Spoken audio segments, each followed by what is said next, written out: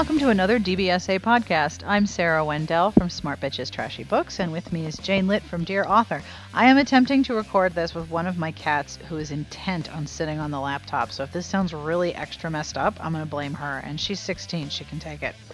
This week we have a really fun interview that we're going to do in two parts with Jill Myles and Jessica Clare. Fortunately, these are all the same individual, so otherwise you would have a lot of voices to keep track of. The first part of the interview is all about her publishing story, the books that she's written most recently, and a little bit about the things that she likes to read. Next week, we'll have the second half of the interview, which is a little bit more talking about self-publishing and lizards, because you really can't get enough lizards. I know you can't. Don't lie.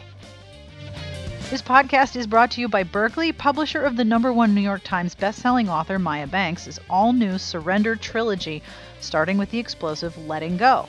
And yes, the music was provided by Sassy Outwater. I'll have more information at the end of the podcast. I should warn you, this conversation is not always safe for work or children in the back seat. And now, on with the podcast.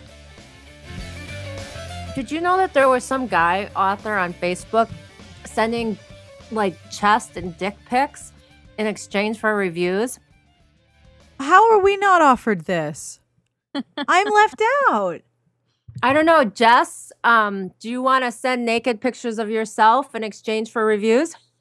No, I don't think so. I think they would be bad reviews, so. I feel so left out that I have not received any dick or groin or chest pics in response to a request for review. Oh, man. I don't know who the author is, but I think that it might be this one author who is pretending to be this dom, and he's got a book he's being interviewed about his dom escapades. And one of the reviews says something like, I was honored to be asked to review the first third of this book, 5 stars. The first third? Oh, this isn't like the guy that divorced his wife and then wrote that horrible book about her. Do you remember that? No, wait, when was this? Oh, God. It was about her turning into the devil or something. Oh, my God. Oh, I do remember that. That was at the beginning of the explosion. That was crazy. It was the beginning of the explosion of self-published books, and we were just starting to kind of get self-published authors to submit to us. And this was a book about, it had this horrible cover. One half of the woman was in a wedding gown, and the other half was her in a lingerie or stripper outfit. And she don't was remember, whoring for money or drugs. Yes, but he or was something. Desperately in love with her. I mean, it was really I kept reading it because it was so, I shouldn't be laughing. Oh my gosh. No, it was funny. There has to be a name for that too. Laugh. When you're reading something and it's so horrible, you can't believe that this is what your eyes are actually doing right now with your body and your energy, but you can't stop reading because surely this isn't real. Yeah, it's called a keeper. Yeah. I have a shelf full of them.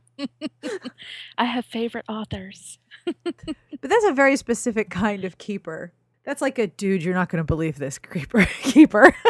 But there's something fun about reading a book that's just so bad you don't know where the hell it's going to go. Oh, Crazy Sauce is the best. Yeah. The book from Ravenous Romance that I remember was it was so tremendously bad that it was hilarious, was that Ryan Lewis American Idol fanfic. Because I have to Google this so I can read the lines from the book, but one of them talks about how he unspools his dick like a Bounty paper roll. What?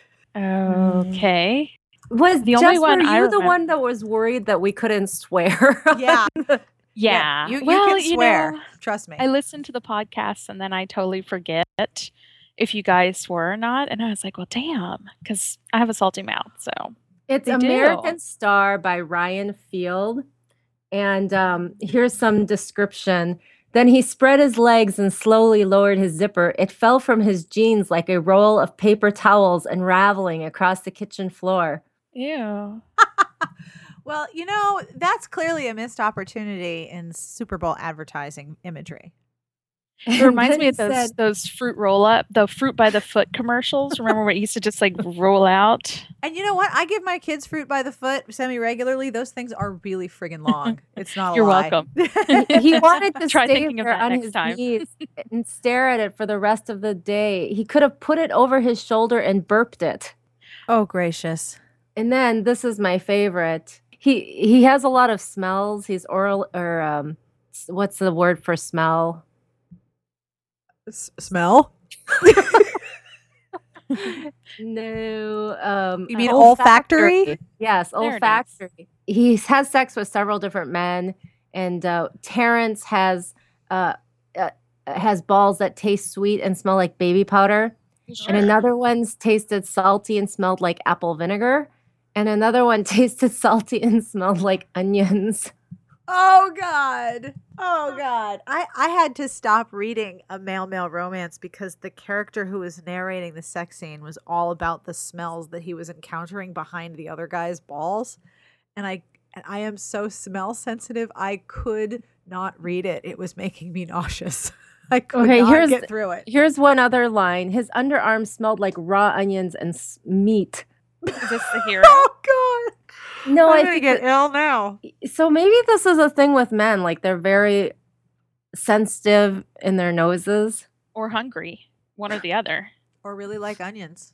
Yeah. Your husband's near you, Jess, right? Can you ask No, him? he's asleep. He's Oh. asleep. So he told me he was going to heckle me, but I'm lucky he's asleep. So,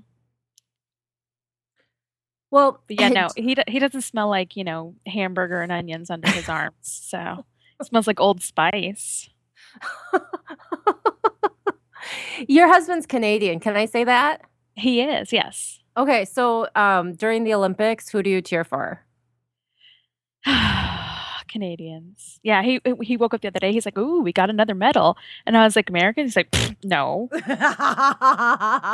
it's Canadians." Clearly, I'm like, I'm not Canadian, but he likes curling and he likes hockey, and the rest is just crap. So that's all right though. I have a book about a former Olympic skater. Who me? Yeah, no, Yes. Sarah. Sarah's writing a No. book about former Olympic skaters. Cut out. Sorry. Oh. Yeah, all we heard was book about Olympic former Olympic skater. skaters. Yes. Like, okay. Yes, I did. It's called Ice Games, and the heroine Zara is an Olympic skater. And I always once upon a time when I first wrote my first book, I wanted to have a book about an Olympic skater who totally lost her shit. Because they're always so composed, even when they fall on their asses and just make a total fool of themselves. And I was like, why doesn't somebody just like get up midstream, say fuck all of you, and just stomp off the ice? And nobody ever does. And I'm like, because that's what I would do. If I totally blew it at the Olympics, I would just lose it and just quit. But they never do. They just, they keep skating and then they smile and then they go leave. And I was like, that's just not a normal person reaction. So my first book that I ever wrote was like total Mary Sue fiction about a girl who's an Olympic skater. And it never saw the light of day because it was horrific. But I liked the idea of having a heroine that was an Olympic skater. So that's kind of how the heroine in Ice Games came about. And so I figured she would be, desperate for a job, and she decides to go on like ice dancing for the stars. And she gets stuck with the hero. And all the way most of the games books work is that, these two people get stuck together and they always hate each other in the beginning. And then, of course, they fall in love and, shenanigans. Is that book in print? It is. That's yeah. Well, awesome. no, it's an ebook. Right, obviously. It is, but there's a print version of it. Yes. Well, here's the thing about Jessa's games things, because I remember she told me she was writing it. I think her first one is loosely based on The Amazing Race. No, And- Wicked Games is the first one, and it's based off of Survivor. Okay, so I Yes. just remember I was like, well, first, I don't even watch Survivor, and second, I hate reality TV games. And worse, I can't even imagine reading one about a reality TV game show. Yeah. So she had sent me the book, and I don't remember when I started reading, but I know I didn't read it right away. And I opened it and I started reading, and I finished it that night. And I emailed her and I'm like, holy shit, I really enjoyed this book. I didn't think I would. I But if get you that a go- lot. So if you go to the Wicked Games on Amazon, that is like the first sentence of everybody's review. I didn't think I'd Yes. like this book, but I do.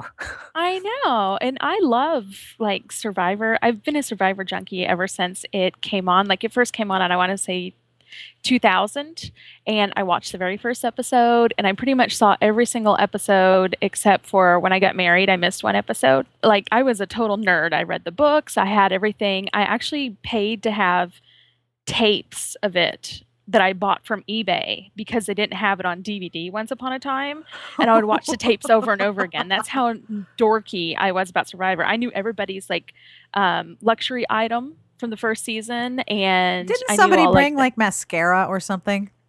I don't know. I remember one girl brought a camera, and another girl brought like a bullet on a necklace, and Yes, that's useful.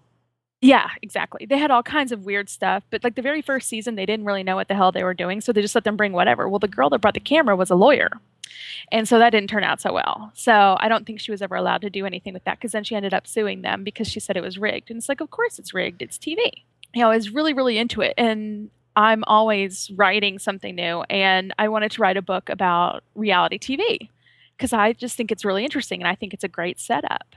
And so I wrote the book, and I told my agent, I was like, hey, I just wrote a contemporary romance about reality TV. She's like, no, bad idea. She's like, nobody's interested in that. And this was years ago. And so I was like, okay. So I put it on my hard drive and left it there. And when I started self-publishing, I was going through all the things that I've written that never went anywhere. And I have way too many. And that was one of the ones that stuck out to me. And I was like, I love this book. And I put it up, and it didn't sell. And I don't know if it was because the cover has been not like the cover, it's the reality TV show hook. Well, when I first started self-publishing, my covers really sucked. Like they were skanky, and the fonts were kind of hideous, but I didn't know, the first thing about self-publishing. This was like 4 years ago or something like that. So I put it up there, and it didn't sell. It didn't sell. And then I was like, okay. So I changed the cover like 5 times, which if you go on Goodreads, you'll see there's like 5 different covers, and they start like ultra skank, and they slowly move towards like less skanky to decent to like, hey, that looks like a real cover. So it didn't sell. And I was like, well, I really like this book. And so I set it to free. And all of a sudden, everybody was like, well, holy shit, this is a cool book. I didn't want to read it because it was about reality TV. And apparently everybody hates reality TV but me. And no, I think everyone likes to say they hate reality TV because they're terrified if they're the one person who says, oh my God, I love reality TV. Everyone's going to be like, okay, yeah, you have to leave the earth now. It's full of assholes that are like fighting against each other, and everybody's a jerk, and they're fake. And it's an awesome setup because they're all out to get each other.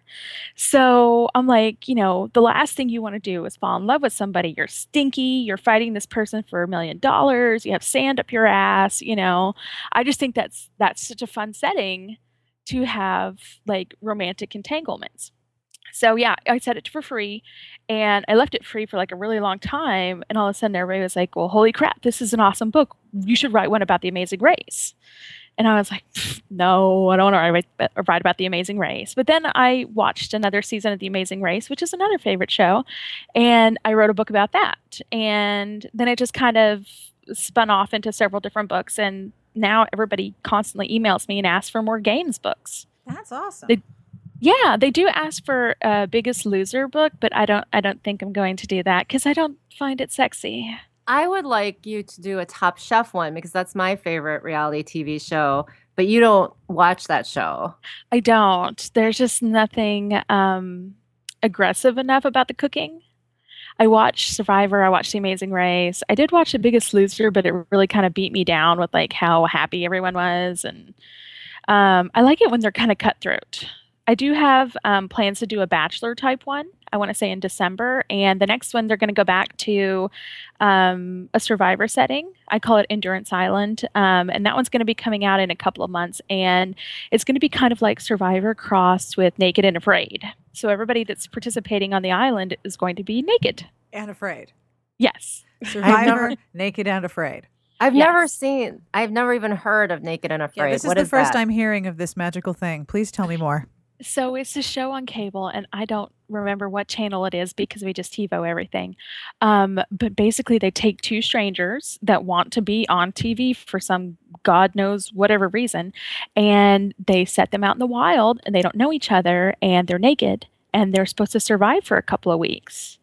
And it's just very bizarre. There's not like, I don't think that there's a prize involved. The prize is like, being on TV. So you do it for free for exposure, like it's Huffington Post. Exposure. Wah, wah. Yes. The problem is I always wonder, like, what kind of people go on this show? Like, how are you going to make the man and woman that are on this Naked and Afraid show, like, what are their motivations? Money.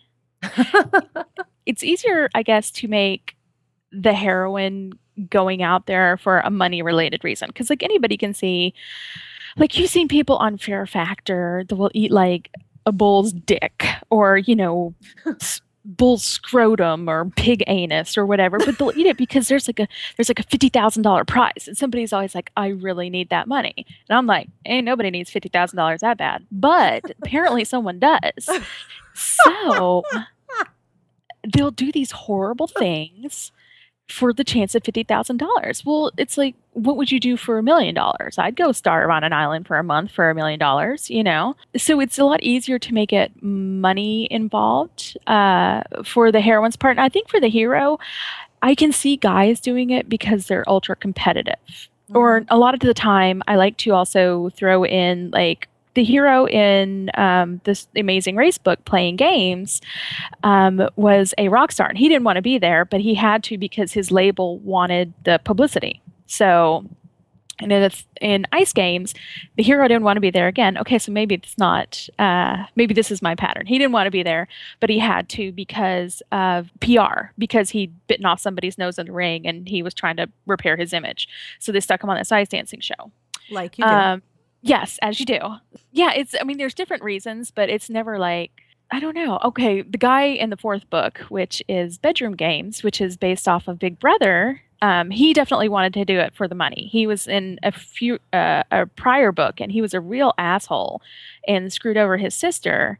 And as soon as I wrote him, everybody was like, oh, he's got to be the hero of another book. And I was like, really? Because he just seemed like such a jerk. But people love a jerk. So I put him as the hero of the fourth book, and everybody loved it. So now, does anyone in your series say, I'm not here to make friends?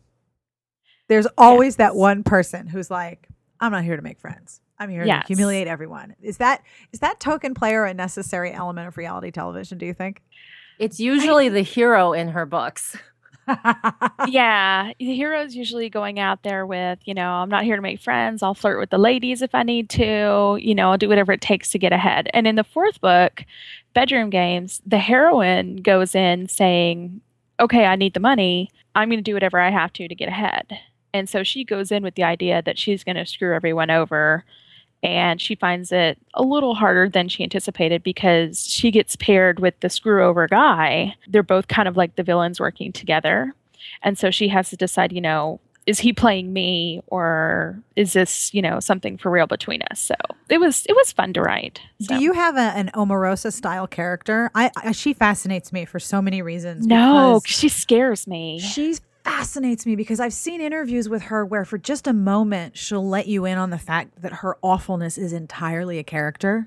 Really? Yeah, like all of her absolute awfulness is like, I am fascinated by her because she is so consistently awful every time she shows up. No, I haven't really delved into that. Most of my books are based off of like the Survivor and the Amazing Race culture, which there's this whole fandom online. Like if you ever go to the board called Survivor Sucks, which I love, I never post because they scare me too. But there's this whole culture of dissecting the types of people that go on these shows. And there are mactors, which are model actors. There are, washed up stars who want another 15 minutes.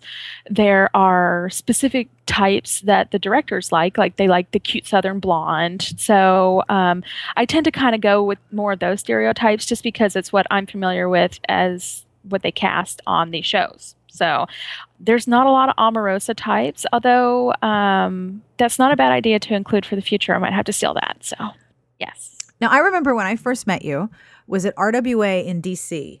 Yeah. And I remember you telling me that you had placed a book with a particular publisher who hadn't published it for like 2 years.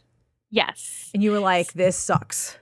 It did. It was a very long period of time. So I have been doing the traditional publishing thing for like forever and a day. I think I first started writing for novels in, I want to say 2002, something like that. And I wrote about, I want to say 5 books before I started hunting for an agent. And it took me a year to find an agent. I found an agent, and it took him a year to sell my first book. And it got bought. And I want to say I signed contracts in 2007. And they're like, yeah, the book will come out in 2008. I was like, cool. Then 2008 rolled around, and they're like, no, not yet. And then it eventually, I think it came out, and I want to say December 29th, 2009.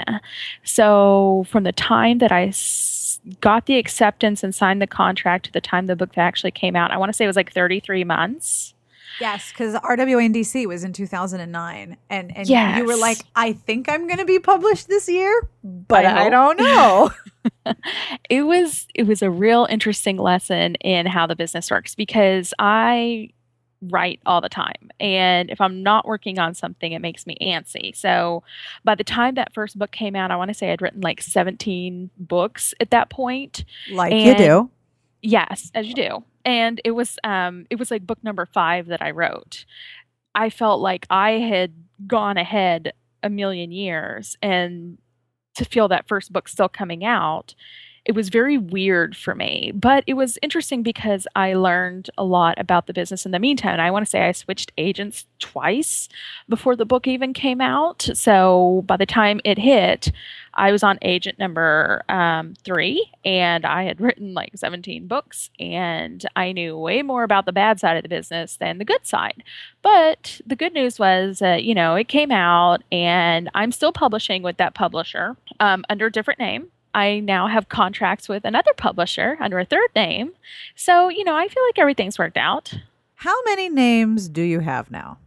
I have 3. So I started out as Jill Myles, and Jill Myles was first published by Pocket. Then I published 3 books in that series, and they did okay, but print sales were really not good. Like they printed, I want to say like 130,000 because I got a big order, and like 90,000 of them came back. So that was bad. Ouch! Ouch, dude! It was an eye opener. So Yeah. when they came back and they said, we like you, but we can't do anything with this name anymore. Do you want to do something else under a different name? I was like, I don't care what you call me. Just keep publishing me.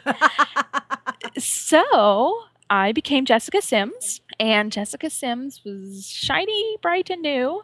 And I wrote another paranormal series, and it was Midnight Liaisons, which is a shifter dating agency, and they cater to everything paranormal. And so I write under that series right now. And then I met Cindy Wong who is executive editor at Berkeley. She's a big cheese at Berkeley. I love Cindy. I thought she was awesome, and we met and we like connected at like some higher level, or at least I thought so. Maybe she doesn't think so. And I was like, Cindy, I would love to write something for you. She's like, well, send me something. So I thought, I'll write contemporary because I like contemporary, and I don't have to do any paranormal shit for that. I wrote some contemporaries and I sent them to Cindy, and she bought them, and she was like, but we need to call you something else. And I was like, once again, call me whatever you like. Then I became Jessica Clare, and Jessica Clare has actually been my most successful name. I am now a USA Today and New York Times bestselling author. I was just going to say, you hit the Times and the I call it the USAT. You hit the Times and the USAT with that. Yes, I did. I was really surprised. That's awesome. Thank you. Now, I have a question for you. And it's really hard to ask these questions without sounding like an asshole. So I'm not trying to sound like a dick here. asshole But one of the away. things that caught my attention about all of the different books that you've published is how different they look depending on what name you have.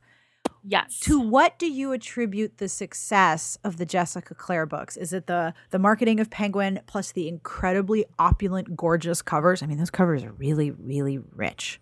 They're beautiful. And they're the only ones that don't have people on them. And I'm trying to think, what was it about this particular series that made people go, oh my God, I want to read right now? Because, It's I mean, the even word billionaire. there is that. There is billionaire. I think a lot of it is, so I think billionaire books are less contemporary and more like another type of fantasy that just doesn't happen to have like elves and dwarves and dragons and shit. So I think a lot of it is a Cinderella type story, more than like regular contemporary where, you might fall in love with the plumber and maybe he drives a beat up car. Yes. So the billionaire has like the lifestyle, he has the clothes, he has the money, he has, he could take you to expensive locations. So it's just a different type of fantasy. And he has absolutely nothing to worry about because he's a billionaire. Who doesn't want to have to not worry about money for the rest of their lives? So I think the covers really helped with that. I don't really give a lot of feedback on my covers. I'm like, you're marketing. I'm not. Do whatever you think will sell the books.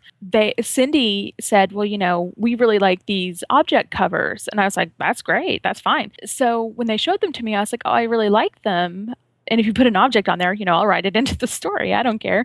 So easy to get along with and so nice. Sure. Damn. Well, there's always a way to work something in. Like, I think Once Upon a Billionaire, which is billionaire number 4, it's coming out, and it has a crown on it. And I just thought that was the cutest thing because that one is really a fairy tale type of story with the hero is a viscount in a little European country. I do think that they symbolize a different type of story, but I also think that because it fit in with that genre, people were more willing to give my books a try.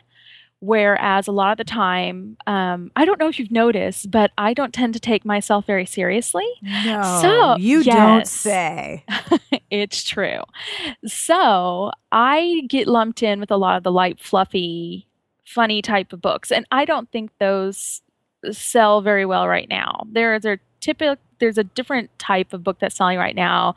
It's I like to think of it in musical terms. Adele is selling hot, and I'm more Katy Perry. So it's Katy hard. Perry selling. I was going to say Katy Perry has like number one songs, and she totally pole dances on a broom. Nobody comes out and says Katy Perry is my favorite. They all say, "Oh, you know what? I love Adele."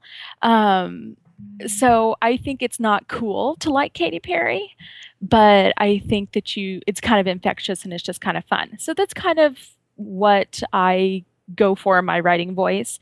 And I think it's harder to market that in the current landscape where everybody loves, tortured, emo, unhappy people. And so I think my covers fooled everyone into thinking that my billionaires were tortured, miserable assholes.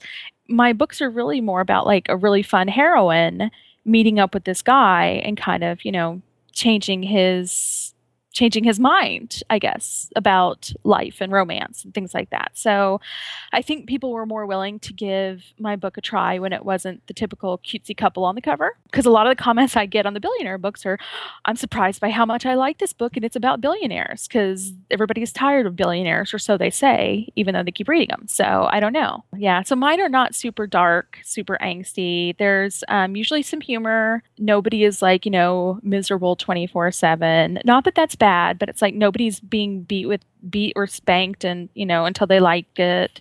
And they're just kind of happy stories about people that fall in love, and there you go. One of the things that I really liked in the review for Beauty and the Billionaire was that the heroine was not only unique, but she was like actually curvy. Not like the adjectives were applied to her, but she wasn't actually. She was actually a curvy person. I so appreciate that. Thank you.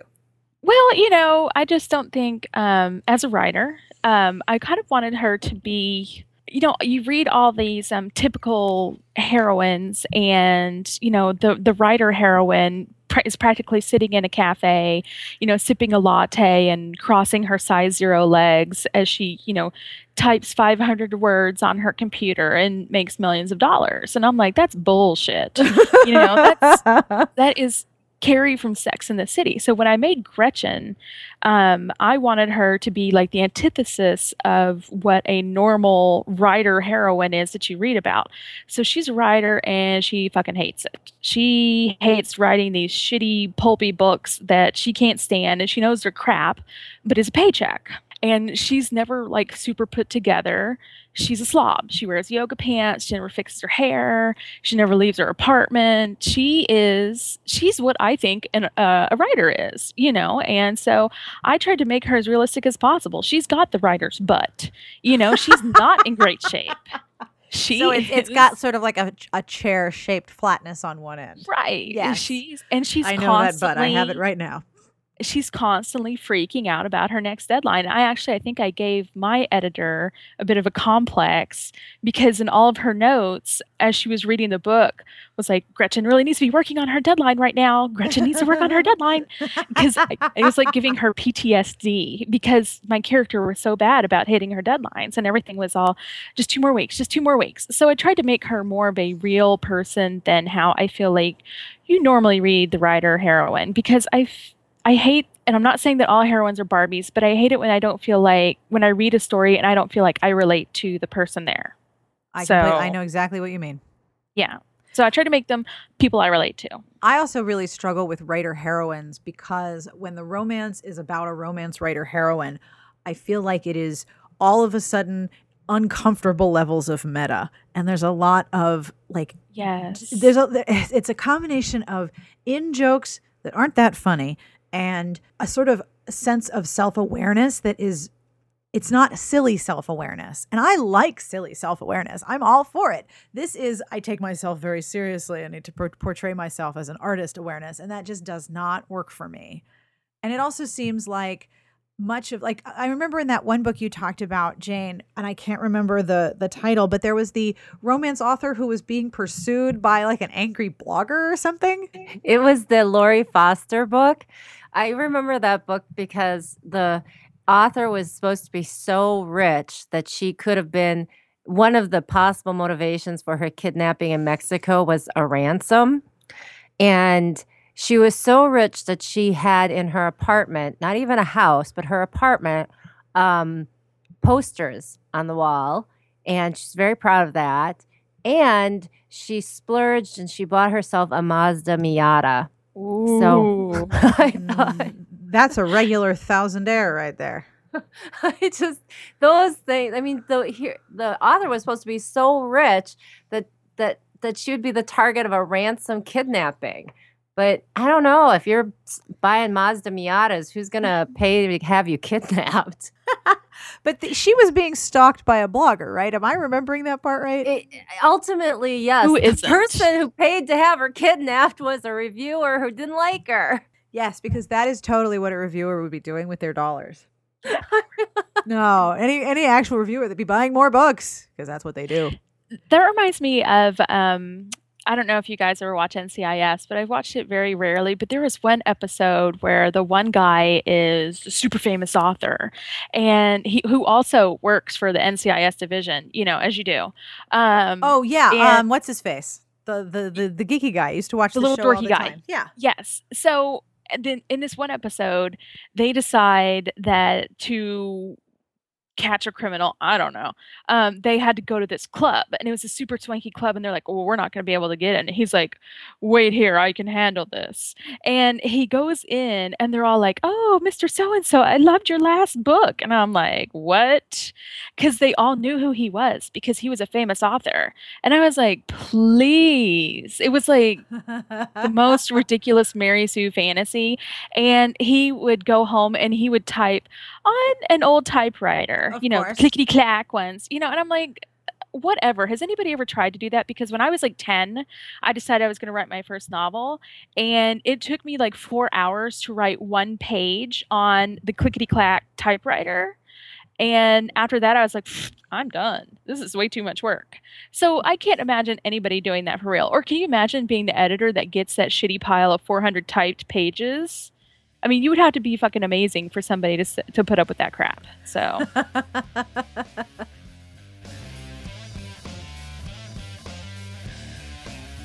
And that's all for this week's podcast. I hope you enjoyed this interview with Jillessica. She'll be back next week with us talking about additional things that are equally scandalous, quite entertaining, and definitely involving lizards. This podcast is brought to you by Berkeley, publisher of the #1 New York Times bestselling author Maya Banks' all-new Surrender trilogy. Jocelyn found perfection once, and she knows she'll never find it again. Now widowed, she seeks the one thing her beloved husband couldn't give her, dominance. And Dash has lived in an untenable positions for years, in love with his best friend's wife but unwilling to act on that attraction. When he finds her in a club devoted to the darker edges of desire, he's furious because he thinks she has no idea what she's getting into, until she explains in detail what she wants. You can find the new Surrender trilogy, beginning with Letting Go, in bookstores now. This music is brought to you by Sassy Outwater. You can find her on Twitter at Sassy Outwater. This is Enter the Haggis, and this tune is called Martha Stewart. You can find them online at their website or on iTunes, and I'll have links in the podcast entry so that you can do exactly that. And if you like this episode and want to tell us things or ask us questions or make suggestions, you can email us at sbjpodcast@gmail.com, or you can call our Google Voice number at 1-201-371-DBSA. Please leave your name and where you're calling from so we can include your message in an upcoming podcast. And I totally love when you both email or call or do both multiple times. Really, it's not creepy, I promise.